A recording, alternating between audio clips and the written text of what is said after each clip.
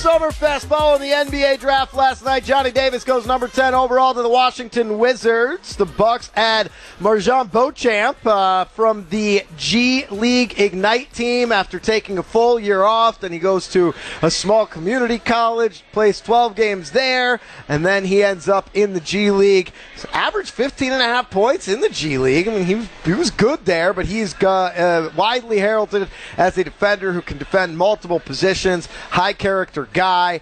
So a lot to talk about in the basketball world. Who else would we want to talk with other than our guy Homer? He joins us every Friday here on Scalzo Brust. You hear him every day, 2 to 4. Homer and Tony, 94.5 ESPN Milwaukee. What's going on, Homer? How's Summerfest been for you? Summerfest is fine. It's a great adult event now, different than when it was many, many, many years. So for anybody that doesn't go down because of the way they thought it used to be, it's not. It's really nice. It's, you know, you can walk around, everything's pleasant, and then they have great acts. So it's I think that partially has something to do with the 2 to 4 time slot. I'd like to say it's a little bit more of a mature crowd walking around, and then as you go past 6 p.m., it gets a little bit more rowdy. The Josh DiMaggios of the world Ben start Brust, calling you're out. going to be partying it up tonight. Just 1 hour. Just 1 hour. Then I got dinner even plans. It's not even close. It's not even a third of what it used to be like. It's total chaos. It had been and total that's good chaos. that they changed it. What? I said, it's great that they changed it. I love Summerfest. Yeah. It's a great event down here. We're lucky to be down here. By the way, the chance of the first-round draft pick doing anything next year is slim and none. I mean, we don't need to make people think that. I mean, he might contribute at some point, but anybody expecting anything this year is just hoping. Yeah, but then what do you think about the pick? Because he's not to me, he's not the highest ceiling guy.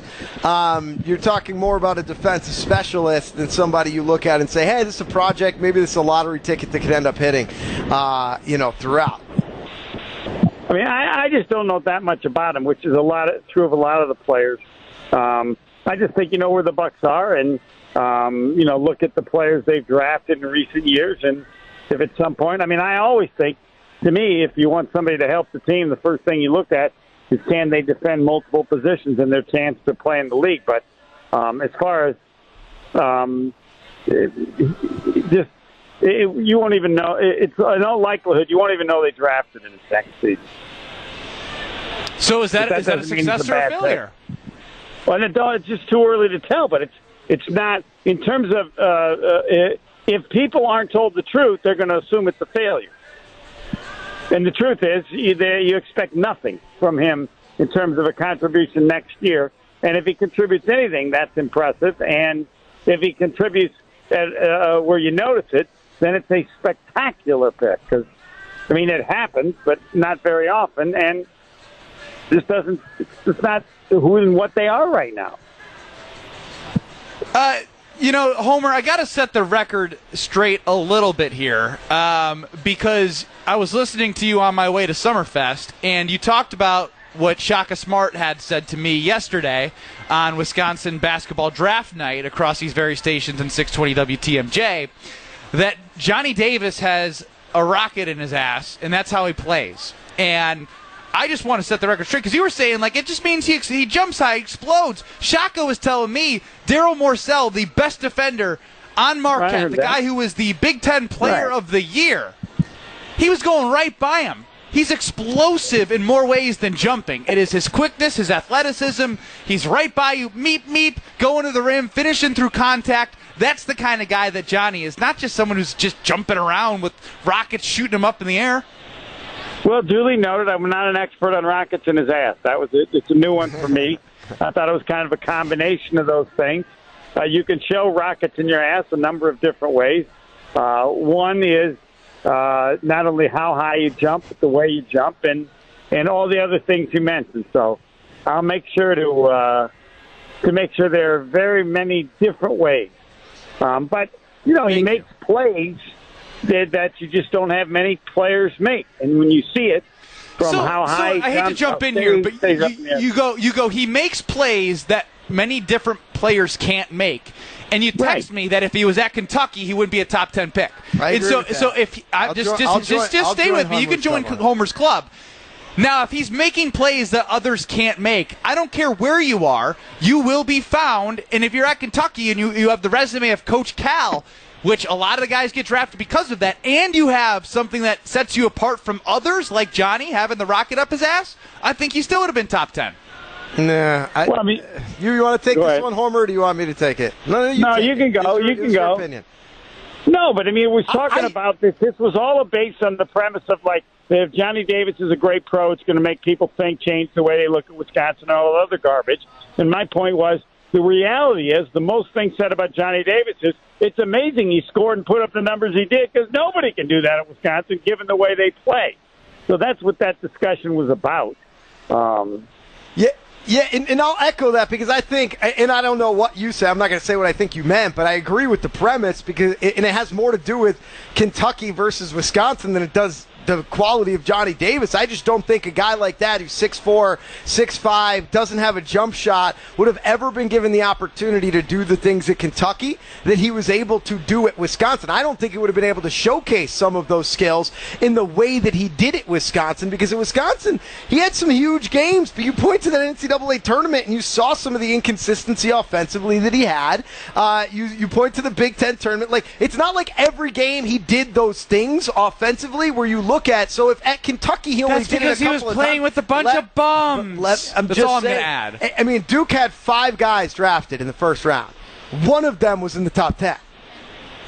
Yeah, but he also had 5 guys drafted, and Johnny Davis is carrying bum. But if he's at Kentucky, the idea that he's going to be the one guy at Kentucky to go top 10, I don't know. I agree with the premise, maybe not for the same reason as Homer. Homer, you listened to the interview with Shaka Smart last night. Did Ben go too soft on him, given that every time he talks about Marquette, he mentions the fact that they haven't won a tournament game since 2013? I don't think that was the nature and the time for it. So, I can be a professional, right, Homer? Yeah, but on that night, on the draft, where everybody's thinking about the players that by making whatever, I don't think you needed to bring it up. Now, if you interview him another time and don't bring it up, then I think you're. Then I'm going to join. I think I might have earned the trust of another interview, but he might not come back after the second. He'll come back. He gets it. I'm just saying, if you continue to be soft, then you will be described as soft. I think on draft night, it's pretty tough to. Hey, by the way, how come you guys suck in the tournament? Oh, good. All right, yeah.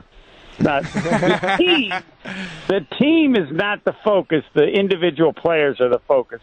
I was surprised that you didn't say. You guys both were very critical of me not saying that Justin Lewis wouldn't get drafted. And now, in fact, when I hit it, it's funny you haven't said, hey, Homer, I thought you were way off base on that, but you nailed another one.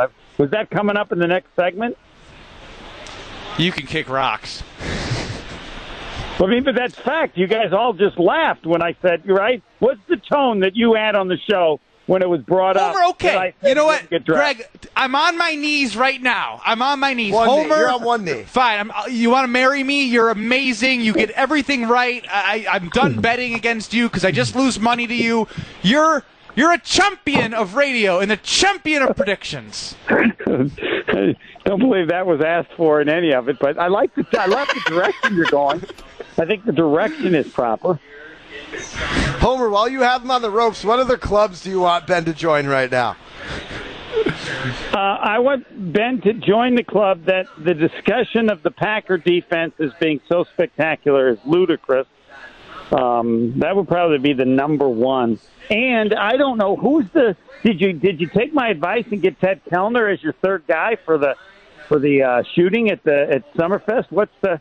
Did I miss who's your last player? Ted told me he was taking his private jet to a private island that weekend, so he was not going to be able to make it. Greg, do you believe that? No, of course I don't believe that. He never asked Ted because he thinks that he would lose with the great Ted Kellner. He thinks that would make it more likely he loses. And by the way, he's taking pictures with fans right now. Get in here. You guys come on now, gather on Bring in here. Bring everybody in here. That's Ben Brust Who's the taking third pictures person? with some young women. The third person is Keaton Nankivell, Madison Memorial great. Sure, yeah. He could shoot. He played in Europe. He could shoot. Yeah. Great guy. Yeah. Unbelievable character guy. I my team is set up to win graciously. No, we're not. If I beat everybody, I will be taunting Marquette even more than I've taunted them about not winning a tournament game since 2013. Homer, I will also disagree with you on your defense Packers deal. And the reason why is because you're taking the most hyperbolic opinions about the Packers defense, which I agree are hyperbole. The idea that they'll be the second best defense is a pipe dream in the NFL. But they will be markedly improved, I think, from where they ended up last year, which was middle to back half in the NFL. And I do think that there's a strong potential they have a top 10 defense, but it's much more likely to be 5 to 10 than it is anywhere from 1 to 5. So I think you're taking what's been said so far one way and bringing it back too far the other way. I think it's somewhere in the middle where they'll be improved, but not to the extent that Mina Kimes had mentioned. Well, or others are just the nature of the player. So I think, and even when you say 5 to 10, I think it's closer to 10 than 5. I would agree with that, but I think they'll be a top 10 fine, defense. But now we're in the semantics game. We're in a top 10 defense. I'm telling you, no, I don't want to be at semantics. I'm telling you they're going to be more similar than different from the stats. Last year they were tied for 13th. I don't see them getting any better. Yeah, no, I disagree. I won't join that club. They played an entire season without Zadarius and Jair, and they got better from the season before. You get Jair back. You add more depth to the defensive line. You invest in 2 positions in the first round of the NFL draft with guys coming off of historic defense that can make an impact next year. You're crazy. Back half of the defense, secondaries, all locked up. You bring Rasul Douglas back. Eric Stokes takes a jump. This guy, I'm not in your club. Absolutely not in your club. Even though I just said a lot of nice things about you. And you got down on your knee. Like, actually did it. Yeah, I felt like you down on your knee and tell me you love me. That didn't last long. No, it didn't. But I do love you. I disagree. No, you don't love me. Bye, Homer. Bye. Yes, I do, and I hate when he does that. Like, you don't care how my day was. You don't love me. I love Homer. I do. I think you love him. I don't think you generally care how his day is, though. I think 2 can be right. Big thank you to Homer. He is a very speedy walker. Speaking of speedy, vroom, vroom. Oh, guys, get your tickets right now. It is Elkhart Lake Road America season. June is jam-packed, and you know what's most important is the Cup Series is here 4th of July weekend. June 30th through July 3rd, NASCAR Cup Series, Road America. Rent your RV, get your spot. Bring your family, friends, cousins, uncles, brothers, sisters, nephews, nieces, grandpas, grandmas. You bring them all out to Elkhart Lake, Road America. It is an amazing place to watch a race. Again, Road America, Elkhart Lake. Come for that experience. Stay for the race. Enjoy nonstop action. Free admission for kids 16 and under. RoadAmerica.com. Come for the experience. Stay for the race. Only Ben Brust can be recognized by an older gentleman in a Jimi Hendrix shirt and a gaggle of young women who must have been, I would say, probably in high school. In diapers? You can run the gamut pretty well, my friend. It's very impressive. John Daly said that the PGA Tour let him play drunk and barefoot, or if they did, he would win a lot more. We'll talk about that next amongst many Water Zeros, and it's Scalzo Brust live from Summerfest.